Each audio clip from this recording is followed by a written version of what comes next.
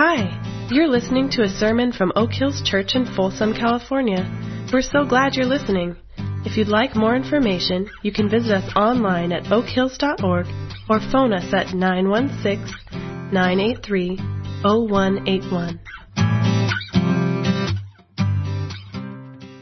A pretty powerful scene in terms of obviously I can't mimic James Earl Jones, but that voice, remember who you are. It's a pretty powerful scene.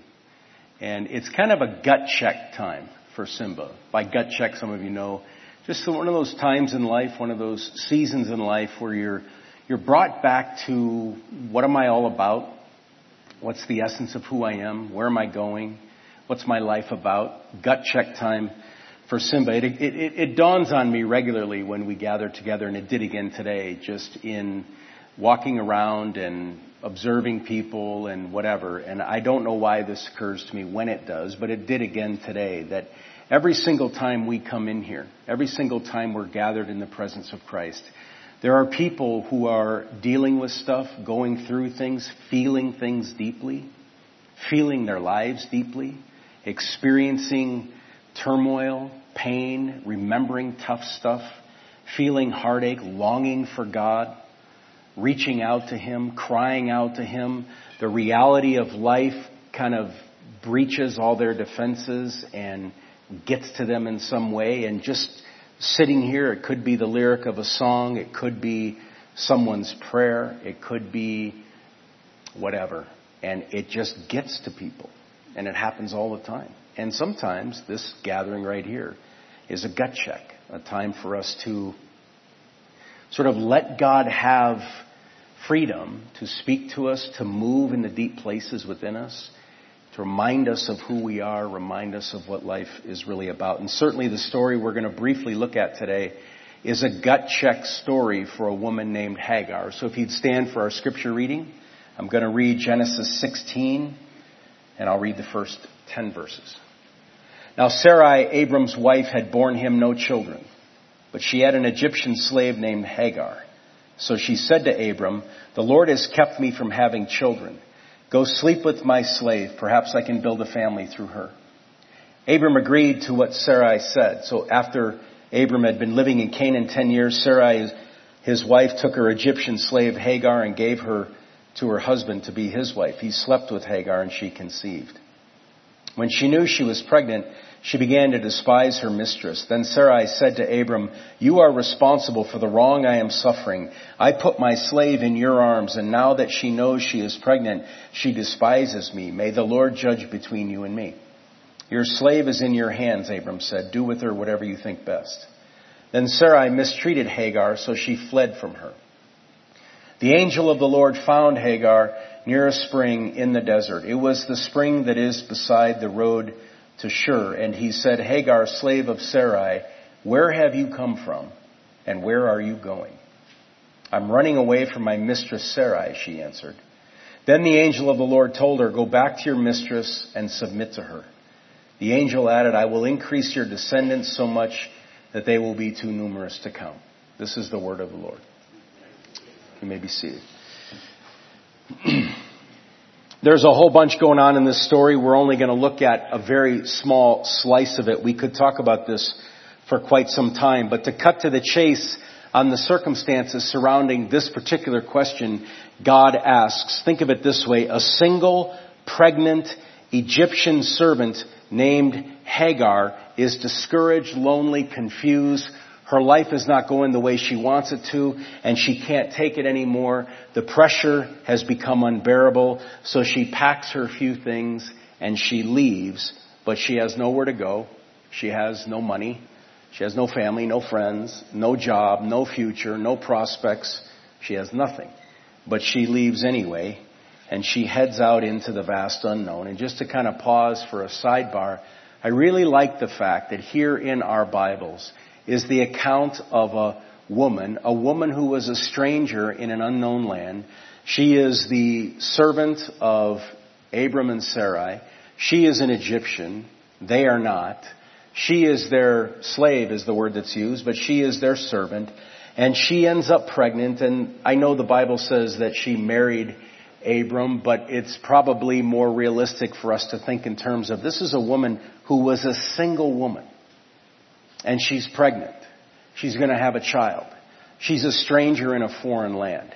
And all of the challenges of a situation like that is bearing down on her. And I just think it's really important that we read stories like this in the Bible. It's just there in all of its rawness. So she heads out into the vast unknown, and in the vast unknown, she's literally wandering in the desert. We read that God meets her in the desert, and he asks her two questions, and the one we're considering today is this: where are you going? It's a gut check question. It's one of those questions to pause and chew on. Where are you going? It has to do with where we are in life and where we're headed, where we are going, the trajectory. And most of all, it has to do with what is God up to in the present moments of our lives. What's he doing in the right now? How's he showing up? What's he stirring in us? Where's he pointing us? Where's he leading us? How's he forming us and shaping us to be his man or to be his woman or child? It's a question to think about when life slows down long enough so we can actually think about it. It's not a question we think about often, but it's a good one. Where are you going? I have a little old book at home. It's one of those books that adds kind of class and ambiance to a room. Looks cool sitting on a shelf. But it's one of those books that's never actually read very much. It was written by Sir William Osler. Some of you, I'm sure, are familiar with who he was. It's called Aphorisms, from his bedside teachings and writings. So Osler, as I learned in the last couple of days, was a brilliant doctor, the founder of many things we today associate with modern medicine, such as a medical residency program. He was the one that came up with that idea. He was an original founder and lecturer at Johns Hopkins Hospital, an absolutely brilliant man with an unending mind, a voracious reader, a genius type. But the thing he was best known for and still remembered for was his devotion to his patients and his attentiveness to the humanness of his patients. One of his students wrote this about him at the beginning of this little book I have. He said he was a keen observer, a brilliant clinician. His contributions to medicine and medical education were important. He was a great teacher. But his main strength lay in the singular and unique charm of his presence, in the sparkling brilliancy of his mind, in the rare beauty of his character and of his life, and in the example that he set to his fellows and to his students. He was a quickening spirit. He taught us that the treatment of the patient was the most important element in the treatment of disease. That the patient, not the disease, was the entity. And I was really struck by that. The patient, not the disease, was the entity.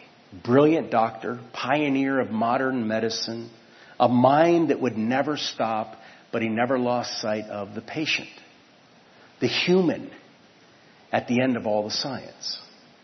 And I share this with you because, in a way, each one of us is a patient. Different pathologies we have, different degrees of illness, if you will, different phases in the healing process, but patience nonetheless. And so we come to God, and we come here to this gathering, and we come, as we will in a few minutes, to the communion table, and we come as we are, with whatever bits of brokenness and whatever trace of disease lingers in us, and we come to seek God's healing. We come to discover and find his transforming touch, so we might be made a little bit more whole.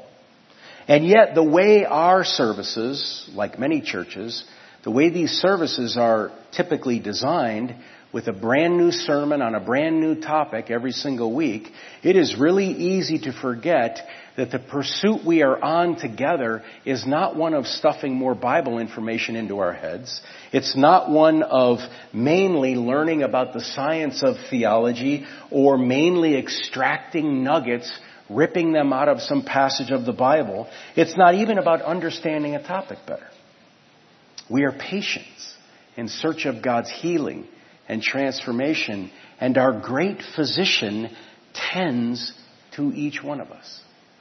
and to the particulars of our lives, our thoughts, our character, our personality, our past. All of that converges, and God, our great physician, tends to it, and He wants to bring His healing to these aspects of ourselves, and He wants to bring this healing into the life of our congregation. And this takes time. Lots of time. So this series about God's questions, at least in my mind, has been kind of fun. God asks profound questions, as we might expect, and these questions trigger all sorts of collateral reflection. And I think, based on the various conversations I've had and on conversations I've heard about, this has been a helpful series for us. It has been redemptively disruptive. It's stirring up good things. It's shaking us in some areas of comfort. But these have not been simple questions with easy answers. These are questions that require some time for them to sink in, and time in prayer to invite God's Spirit to open up space for us to consider the implications of these questions. Not something we are all that good at doing. Each week, again, like many churches do, we jump from one topic to the next, one question to the next, and we give minimal time and space for what is sometimes called holy pondering, for interaction with God's Spirit about what He's saying to us through these questions. We don't give a ton of time just for you to come and to be and to think about what is God stirring up in you, and how might He want to move you further up and further into His kingdom, and in particular over the last few weeks, through these questions.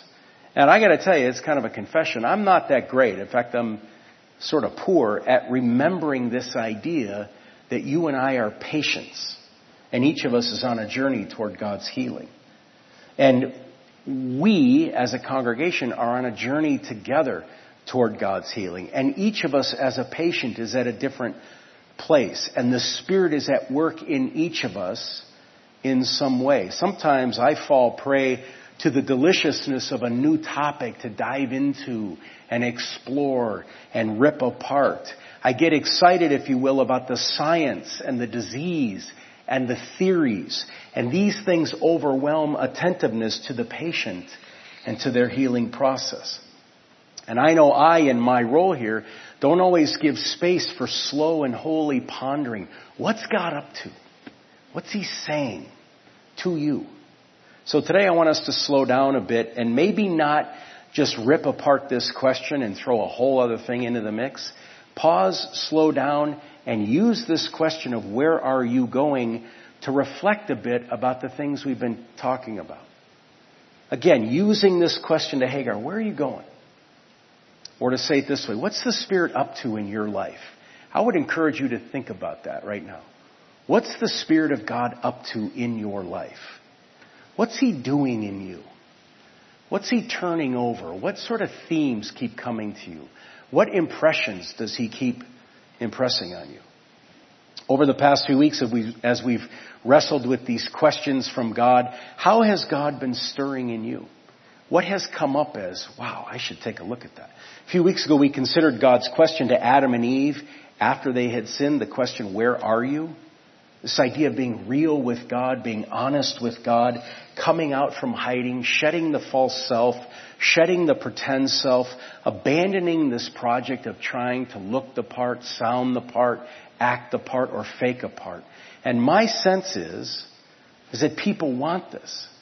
But this is a massive issue. People who have been hiding behind religious impressions don't just come out from those things because we talked about it for 30 minutes on some weekend. But my sense is people want this. They're hungry for this kind of realness. People are tired of religious games, and yet this idea of authenticity and realness is scary. So the question, what might the Spirit be doing in you or in us around the idea of being real? A couple of weeks ago, Kent talked about God's question to Moses, what's in your hand? Every time I say that, I think, what's in your wallet? But that's not what it was. It's, what's in your hand? What do we have? What do you have that God can use and work through to bring His shalom into this world? There is no question that there's something in your hand that God wants to use for His purposes. Every last one of us. The question is, what is it that God wants to use to bring His shalom into the world? I've talked to several people who are moved by that message Kent gave. And they were stirred to think about what's in my hand that God could use for His kingdom and for His purpose. So the big question to Hagar, where are you going? As we think about that today, where am I going? Perhaps a sub-question, what's in my hand that God could use for His kingdom and for His purposes? And am I using it? Am I moving in that way? What's the Spirit doing in you regarding service for His kingdom? A couple of weeks ago, we looked at God's question to Cain and to us, why are you angry? And I've had many conversations since with those whose face, eyes, tears, and voice indicate beyond all doubt that they have carried a lifetime supply of anger for a lifetime. It hides in various ways. It tucks into the corners of our inner being. It doesn't always look like anger. It doesn't always come out as rage. But there's this ferociousness that's become embedded in our DNA. Anger has become the limp we walk with because we have no clue how to heal the limp, and we have growing doubt as to whether or not the limp of anger is even healable. And one conversation I had over the last couple of weeks about this subject lasted about 48 seconds, and after the first 23 seconds, tears just gushed out of this person's face. And I sensed as they were crying and trying to talk, a long history of anger, in their case, directed straight at God. So what does one do with their anger at God? So whether it's passive anger, aggressive anger, anger towards strangers on the freeway, anger at our spouse that's just been growing and building and brewing for decades, anger at God, none of that goes away because we spent 30 minutes talking about it on a Sunday morning. And it's kind of absurd to stir this up and then come back 7 days later and talk about something completely unrelated. So what's the Spirit up to in you around the issue of anger? Where is He stirring? What step might He be inviting you to take? Gut check time for Simba. Remember who you are. Gut check time for Hagar. Where are you going? If you recall, God's answer was pretty profound. Not unlike what James Earl Jones said to Simba. God said to Hagar, go back to your mistress and submit to her, and I will be with you. Wait a minute. That's where the trouble is. That's the past. That's where the pain is. That's where the heartache is. If I go back there, life's not going to be any good. I don't want to go back there. Go back to your mistress and submit to her. And God says, I'll be with you in that process. What's our gut check today? What's the Spirit saying to you? What's He stirring in you? What's He calling you into? That's the personal side of this. There's also a communal side because we are a faith community. So beyond the personal, it's good for us to pause now and then as a congregation and ask, what's the Spirit up to in the midst of our church? I have two things I want to mention. I mentioned this Next Giving campaign a little while ago, and one of the things that people were asking about and still ask about is, okay, so we pay this debt off. What then? What do we do with the extra money? What do we do with the money saved? What are we actually thinking about in terms of the future? What's the vision? And the truthful answer to all that is, I'm not entirely sure, and I'm not sure that I'm the one who should figure all that out. We pay off the debt. We believe that's what God is calling us to open up space. And one of the things we think that will open up space for are new staff people who can lead in new and creative and imaginative areas of our church so that we can reach a post-Christian culture. So it opens up space for future leaders. It opens up space for new ideas and for ministry that reaches post-Christians. And it opens up space within our congregation for new perspectives and for creativity. So our elder board and our staff and several others have been in conversation and in prayer for about 2 years now regarding a pastor who shares our spiritual formation priority, who can lead us in the area of living on mission in our everyday lives. We haven't had anyone in mind. Few people have come up here and there. Didn't work out. We didn't formally post a job because I don't want 1,000 resumes to sift through. But it kind of spread the word to see if organically it would get out, what would happen. Looking for a DNA match. Who would get us? Who would like what we're trying to do? Who aligns with this idea of life in God's kingdom and spiritual formation? But for the last year and a half or so, nothing has happened until about a month ago. I was in a conversation with a woman on the phone. She lives in Florida. She tracked me down to get my thoughts on co-pastoring based on my experience here with Kent in the 15 years we did that. One thing led to the next in this conversation. My head started to spin. I don't know if this is what it was, but it had kind of the feel of the Spirit of God up to something. More conversations happened with her and with her husband. Other staff had conversations. Elder board had discussion. And we sensed God may be up to something with this couple. So they're coming to visit us. Us as in us, Oak Hills Church. They'll be here for a week of interviews and conversations. They'll be here from June 20th to the 26th. So this is the weird thing. Their names are Dan and Krista Carlson. No relation. They have 3 sons, 8, 6, and 4. They're from California originally. They now pastor in Florida. And we're just going to see what happens. It's time to hang out together, be together, interviews, conversations, and see what God's up to. There's a very important meeting that I'd like to ask you to pencil into your calendar and plan on being there. It's on June 21st. That's a Friday. It's from 6 to 8 p.m.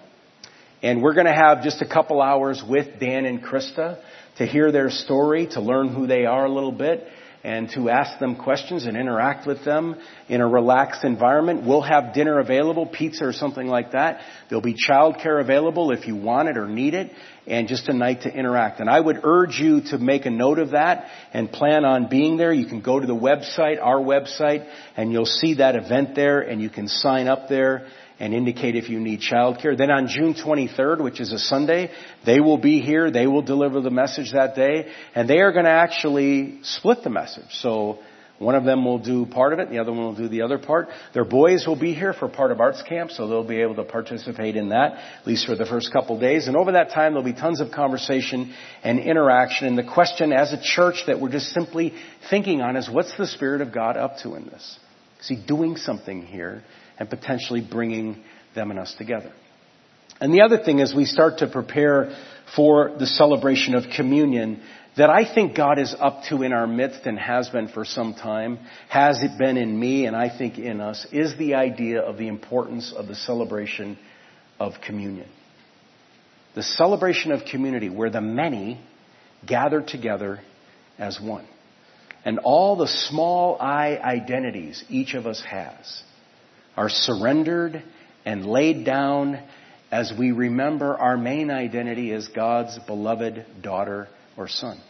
So the small I identities related to age, race, politics, income, relational status, our past, our background, our gender, whatever, are laid down at the table as we honor Jesus as King, as we tend to His presence, as we learn to be aware of His presence among us, and we recommit ourselves to submit to Him and to one another. We are shaped by the values and principles and biblical realities we rehearse and experience at the Lord's table. It brings biblical and historical substance to our worship experience. When people sometimes say, and they do, I'm really into God, I'm just not into church, one of the things that always comes up, it's crucially important, is this recognition of one of the main things we do together is in our differences, we come to the table and we remember who we are in Christ. We encounter Him in Christ. So the table is a gut check for us. Because literally, again, I wish I was James Earl Jones right now, we remember who we are when we come to the table. This is who I am. This is who I am. Jesus' beloved child. This is who I am.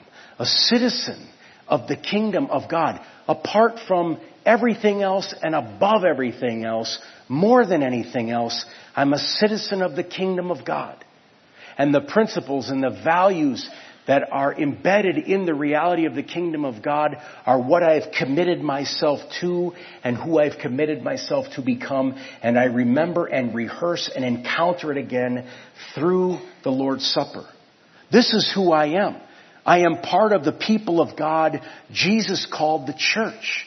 We are not just a group of individuals who have haphazardly decided to come to this place where we could go to any other place. That simply is not the case. We are connected together. We are knit together mysteriously through the risen power of Jesus Christ. And we come together to this table to remember yet again that we are part of the church and our participation in the church matters. We are the body here in this local expression called Oak Hills in this town called Folsom. And just like any body, you do not tear a limb off and go, well, that's fine, we'll just go on from here. That doesn't work like that. Connected, knit together. It matters that we're all here. And it would matter if we weren't. This is who I am then. Brother to you in Christ. And you, brothers and sisters, with one another in Christ. People who are different, who love God and want to follow Him. And we come to the table to celebrate this. So in a moment, ushers will come to the back of your section. They'll dismiss you out to your right. You'll come down to the front of the section and receive the bread and the cup. Continue across the front, back up the next aisle where you can return to your seat.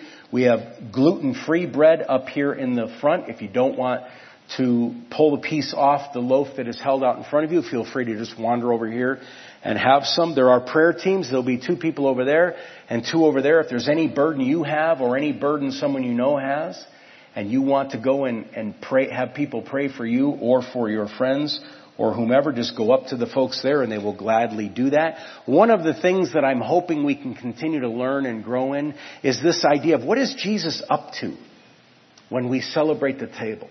What's He up to, not from up here to the chairs, but what's He up to amongst you? What's He doing in the midst of this? As we center on Him and feast at His table, what is Jesus doing in you and what is He doing among us? And I want to continue to encourage us to take risks during this time. To not settle for the same old. This is not an individual worship experience. This is a communal worship experience. So we have the opportunity to minister to one another when we're in this room together. My encouragement to you is to be attentive to what the Spirit of God might want you to say or do to someone else in this room. Someone you may know who's going through something. Someone who's been on your heart or your mind. Just a simple reaching out to them, expression of love to them, encouraging word to them, or going up to them and praying for them. That we would be the people of God and unhurriedly linger in this space. Let the Spirit of God have His way. Push past the instructions. Oh, I get out at this time and come forward and whatever. In fact, be real radical. Don't go when your row goes. Go some other time.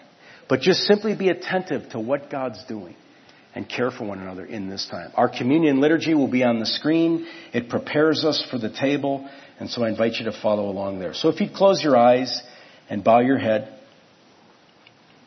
I want to just give you a moment or two of silence to prepare yourself to come to the table. So take a moment of quiet.